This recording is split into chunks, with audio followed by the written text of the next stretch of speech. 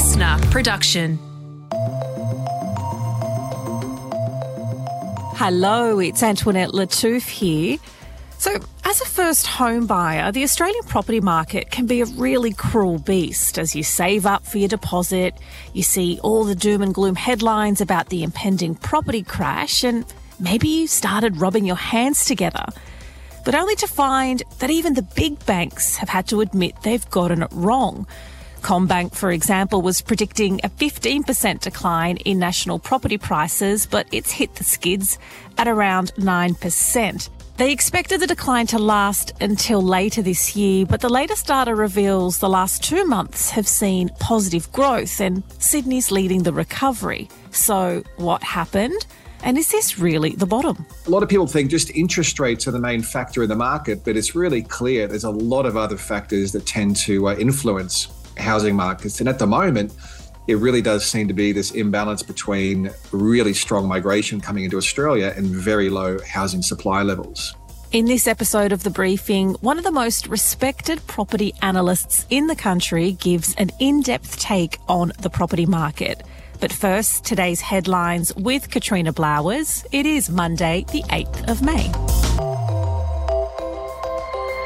Well, if you haven't got enough, the coronation celebrations continue. King Charles III's coronation concert is underway this morning. Katy Perry, Lionel Richie and Take That are just some of the artists who will be performing. The show's taking place at Windsor Castle. There are 20,000 members of the public in attendance. And if you've got King Fever, you can catch a replay of it tonight on Channel 7. Or if you're like me, and maybe you watched Elsa from Frozen's coronation, like what felt like 97,000 times, and are still traumatised, you can give it a miss. Katrina, have you been watching much of the coronation? I think like everyone else, I was glued to see, what Harry would be doing, where he'd be sitting, who'd he be talking to. And of course, I was reading all of the analysis about that too. British newspapers have even hired like body language experts and lip reading experts to see what he was saying. Apparently he was saying things like, "Oh, look at that. And isn't that lovely?" And, "Oh, hello there." That became a whole article. I kind of thought he cut a bit of a lonely figure. It must have been incredibly awkward for him. And he pretty much got out of there the minute it was over, got in a car and hit the airport. I don't blame him. And the speculation continues. I mean, people are obsessed with loving and loathing the royals. Apparently, Kylie Minogue isn't performing because of growing Republican sentiment here. Oh, wow. Yeah, and I'm like, I don't know how true that is, because, allegedly Meghan Markle was also there. She was just dressed as an old man. It's just hilarious. Oh. Did you see that? There've been like articles after articles. I'm like, people that have was lost so their funny minds. though, because people thought that person was wearing a disguise, and it turned out to be an incredibly famous composer who of course was not in disguise at all. But I did love all of the fashion. I thought that there was some incredible outfits. Julie Bishop flying the flag for Zimmerman, an Australian designer. She was impeccable as always. So yeah, there was plenty to watch. The Treasurer says tomorrow night's budget will include an almost $15 billion cost of living package over 4 years. It looks like the government can do more on welfare payments than expected. There's a misconception out there that says that most of the upward revision to revenue is from commodity prices. The much bigger contribution to the improvement is a stronger labour market and the beginnings of welcome wages growth. That will make a bigger contribution, about 40%. Treasurer Jim Chalmers there, while he also announced $1.5 billion will be allocated to electricity bill relief for around 5.5 million households and 1 million small businesses. The federal government has already announced cheaper medicine and cheaper childhood education. Katrina, it feels like every year there are fewer and fewer surprises in the budget because so much of it is leaked or announced prior. I know, in particular this package for energy bill relief, which is said to make a big difference for struggling householders. It's all because of a $2.4 billion tax hike on offshore gas. It was interesting to see over the weekend the big gas companies coming out in favour and saying, we're fine with that, whatever it takes, so long as householders, are given some relief. And the Greens then came out and said, well, look, if gas companies are happy with that tax hike, well, clearly it can't be high enough. Oh, hilarious. It's also a really tough budget and a tough balancing act because Australia's most vulnerable are really struggling with cost of living. But of course, they need to balance out that spending, not to tip inflation. So the government will certainly have to be walking a fine line. Something that I think is interesting and hasn't been spoken about too much is apparently it'll also include cracking down on vaping. Hopefully a ban to recreational vaping altogether because they're worried that it's actually creating a generation of nicotine addicts just when we thought that we'd done a good job phasing smoking out. Another week, another mass shooting in the US. This time at least 8 people have been killed after a lone gunman opened fire at a shopping centre in Texas. The gunman was killed by police outside that shopping centre with the motive still unknown. In a statement by the White House, President Biden has asked Congress to send him a bill banning assault weapons and high-capacity magazines. So, Antoinette, there have been roughly 200 mass shootings in America this year. I was listening to an interview recently from a company CEO who was saying there are so many of her employees on stress leave or trauma leave because their kids are too scared to go to school, so they have to stay home with their kids. I just can't even imagine that. And it's really difficult for Australians to get their head around it because after each of these mass shootings, like many of us start asking, well, like control your guns, take the guns away. Like, why can't they control these gun laws? Why don't they pass Congress, given there is a majority public support? And after each of these shootings, there's a whole heap of outrage. And I guess the thing is that, gun owners don't agree on much, but they are often in support of restrictions like background checks for gun sales, or that if somebody has been convicted of a crime, that you can take guns away from those people. But given that bearing arms altogether isn't popular, it's a constitutional right that people take very seriously. And a kind of not so fun fact, the last time gun control passed in the Congress, that was 1994 on assault weapons, and many of the legislators who actually voted for that bill ended up losing their seat in the election that year. Yeah, and experts say at the moment you could probably get a majority now in the Senate of 50 Democrats plus a Republican or two to support some form of gun control, but it wouldn't then pass the Senate. So why isn't a majority enough to pass? It all comes down to this pesky Senate filibuster. It's a tradition which allows a small group of senators to hold up a final vote on a bill unless a 3/5 majority of senators vote to stop them.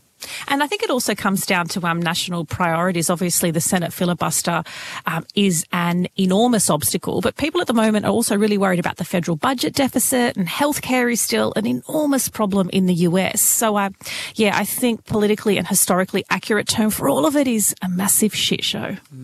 That's it for the headlines. Next up, Tom Telley takes a look at property prices rising again and why this is just the latest nightmare for first home buyers.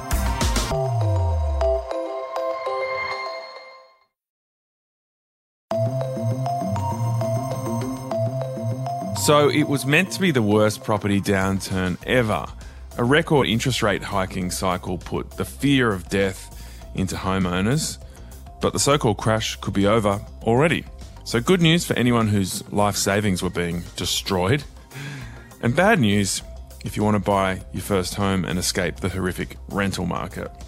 Tim Lawless is the Executive Research Director of CoreLogic, one of Australia's leading property market research companies. Tim, thank you so much for joining us on The Briefing. When you look at the history of housing downturns in Australia, how does this one compare? Well, interestingly enough, this isn't the largest downturn the Australian housing market has seen. That was actually the previous downturn that ran between the middle of 2017 and 2019. And at that stage, we saw our capital city index fell by about 10.2%. But it took nearly 2 years to get there. The most recent downturn we've been through, or will probably been through, it's still a little bit uncertain whether or not this is actually the trough, but we saw housing values on our capital city index drop by 9.7%, so nearly as much as the previous record drop. But but it only took 10 months to get there. So in many ways, this has been a very short but sharp drop in housing values, which isn't surprising when you consider it's also been the fastest rate hiking cycle on record as well. Right. So it wasn't the biggest. It was more just the velocity of this downturn that made it unique. Yeah, absolutely. I mean, this was a significant downturn. Don't get me wrong, it just wasn't the largest on record. So a 9.7% drop is still substantial. And when you look around the different areas of the country, Sydney was down nearly 14%, for example. Brisbane values fell a little bit more than 11%. Melbourne was down nearly 10%. So there was quite a bit of diversity, and some markets hardly record any fall at all. Like Perth is back at a cyclical high now. So do you think the downturn is over, or are we just witnessing a supply shortage that's creating a false flat or a mirage? It's looking convincingly like this is the trough, or we've moved through the trough probably a couple of months ago. The sort of things we look for to call a bottom of the marketplace would be a trend for starters. So 1 month of a fall is meaningful, but it doesn't necessarily mean that there might not be more down the track. So we've seen 2 months now where housing values have actually shown a modest rise at a macro level. Sydney's up for 3 months running now, and Sydney does tend to lead the cycles. But we've also seen a lot of the other peripheral data outside of our valuation measurement. So we've seen things like auction clearance rates are holding a little bit above the long run average now. It's taking less time to sell a property in terms of days on market. Discounting rates have eased off a little bit, meaning vendors don't have to negotiate as much anymore. So when you look at previous downturns, has there ever been a case where you think the market's hit the trough and you get a couple of months of growth and then it actually continues in a downward trajectory? It's actually pretty rare. That there are a few examples where that has happened, and they tend to be in periods where there's different policy decisions being rolled out. So a good example might be back in, say, late 2014 or early 2015. That's when we saw the first round of macroprudential policies being rolled out in Australia, which you might remember the first one was a 10% limit on investment credit growth. That saw the market move very briefly into a negative environment. And then once lenders hit their targets, credit freed up again. Then a second round of macroprudential was rolled out, which was a limit on interest-only lending. The market fell again. And then the Royal Commission happened, which really tightened up serviceability. So credit really tightened up. So that was a really good example of a lot of volatility introduced by policy decisions. And then the market rebounded through the middle of 2019 on the back of the federal election outcome, lower interest rates, and an easing in credit policy. A lot of people think just interest rates are the main factor in the market, but it's really clear there's a lot of other factors that tend to influence housing markets. And at the moment, it really does seem to be this imbalance between really strong migration coming into Australia and very low housing supply levels. Okay, but reading between the lines of what you just said, it sounds like without a new external shock to this market, it's unlikely that this would be a false dawn. It's more likely, when you look at the history of downturns, that this will be the trough, and from here you'll see growth. It's looking convincingly so, absolutely, unless there's some sort of new development. For example, if inflation stays quite high, it's already very high, and there's a bit of speculation it could be quite sticky, then that could cause the RBA to reconsider their interest rate environment. Or we could see another shock. You know, think of the GFC or the pandemic. These are shocks to the system you simply can't plan for. But I think without anything like that that's completely unexpected, it does look like the market is troughed out.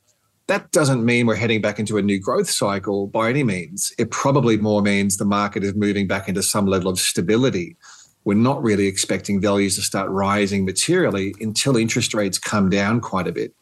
The Australian housing market is made up of different geographical markets, but it's also made up of different property markets within those geographical boundaries. I'm talking about houses versus apartments and the sort of properties that, say, people retiring might buy compared to people buying their first home. So thinking about the kinds of homes that first home buyers are looking at, what does that market look like now? Has that seen much of the downturn that other parts of the market have seen? What's it like for those people sort of trying to compete in that space?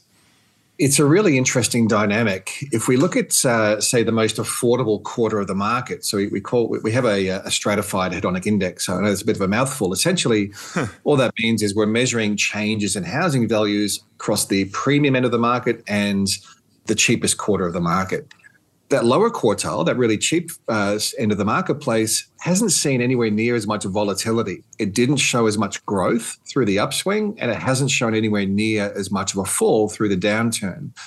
And interestingly enough, this recent stabilization, if not growth in the market, is mostly being led by the upper quartile, the premium end of the market, which tends to lead the cycles as well. So that's probably some good news for first home buyers is we're not seeing as much, I suppose, positive momentum building across that more affordable end of the marketplace. And arguably, some of the more affordable areas of our housing markets, which tend to be your outer fringes, your mortgage belts, possibly they could be a little bit more prone to further weakness. That's generally where we tend to see, say, balance sheet or mortgage distress more pronounced at a time when the cost of living is really high and the cost of debt is really high as well. So definitely one to watch for that that lower quartile or the more affordable end of the market probably won't be as active or as buoyant as what we're seeing across premium markets. Okay, so that is actually quite good news for first home buyers that they don't have to rush out worried that the market's going to run away on them. Certainly not as much as people in the upper quartile. Absolutely. And the firm advice I give to any first home buyer is don't try to time the market. You sort of make these really high commitment decisions like purchasing a home on your own time frames, on your own budgets, on your own balance sheets. It's a bit of a mug's game to try and time your purchase with changes in the housing cycles. Yeah. And I guess, Tim, it's good news, right, for people with mortgages for the market to stabilise, because for anyone who'd bought a home in the last couple of years, this downturn in the property market was literally eating up their life savings.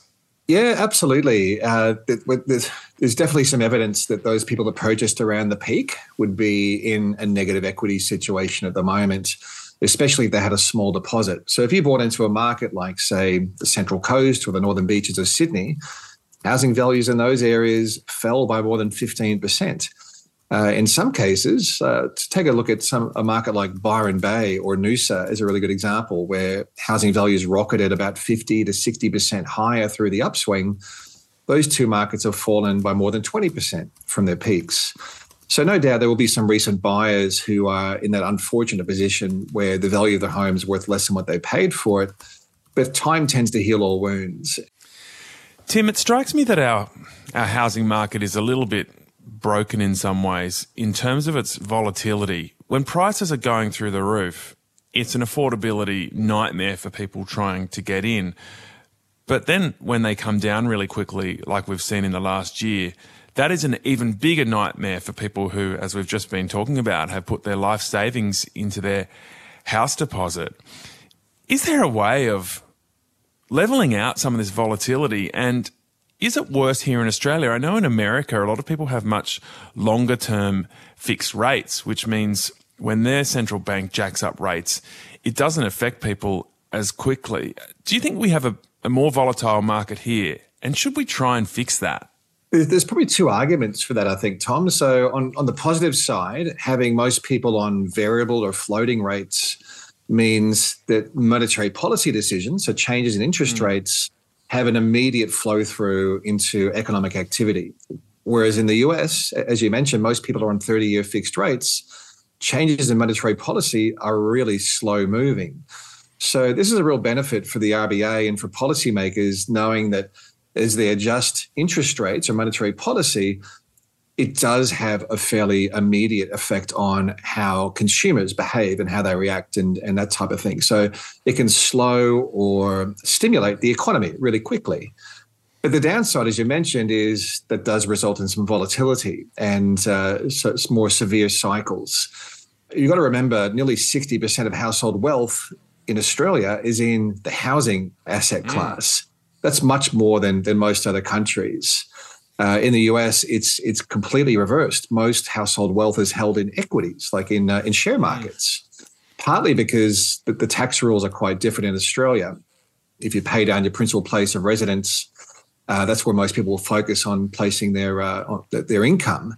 But you can maximize your leverage on your investment properties. It's the opposite in the US, where you can deduct your mortgage repayments on your principal place of residence, but not on your investment properties. So you'll tend to find that mortgage balances in Australia for your principal place of residence tend to be very low. It's the opposite in the US.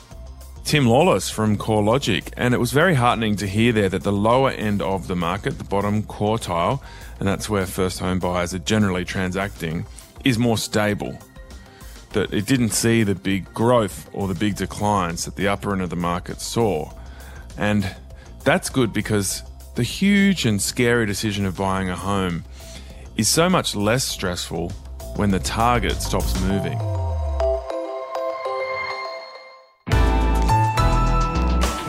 Listener.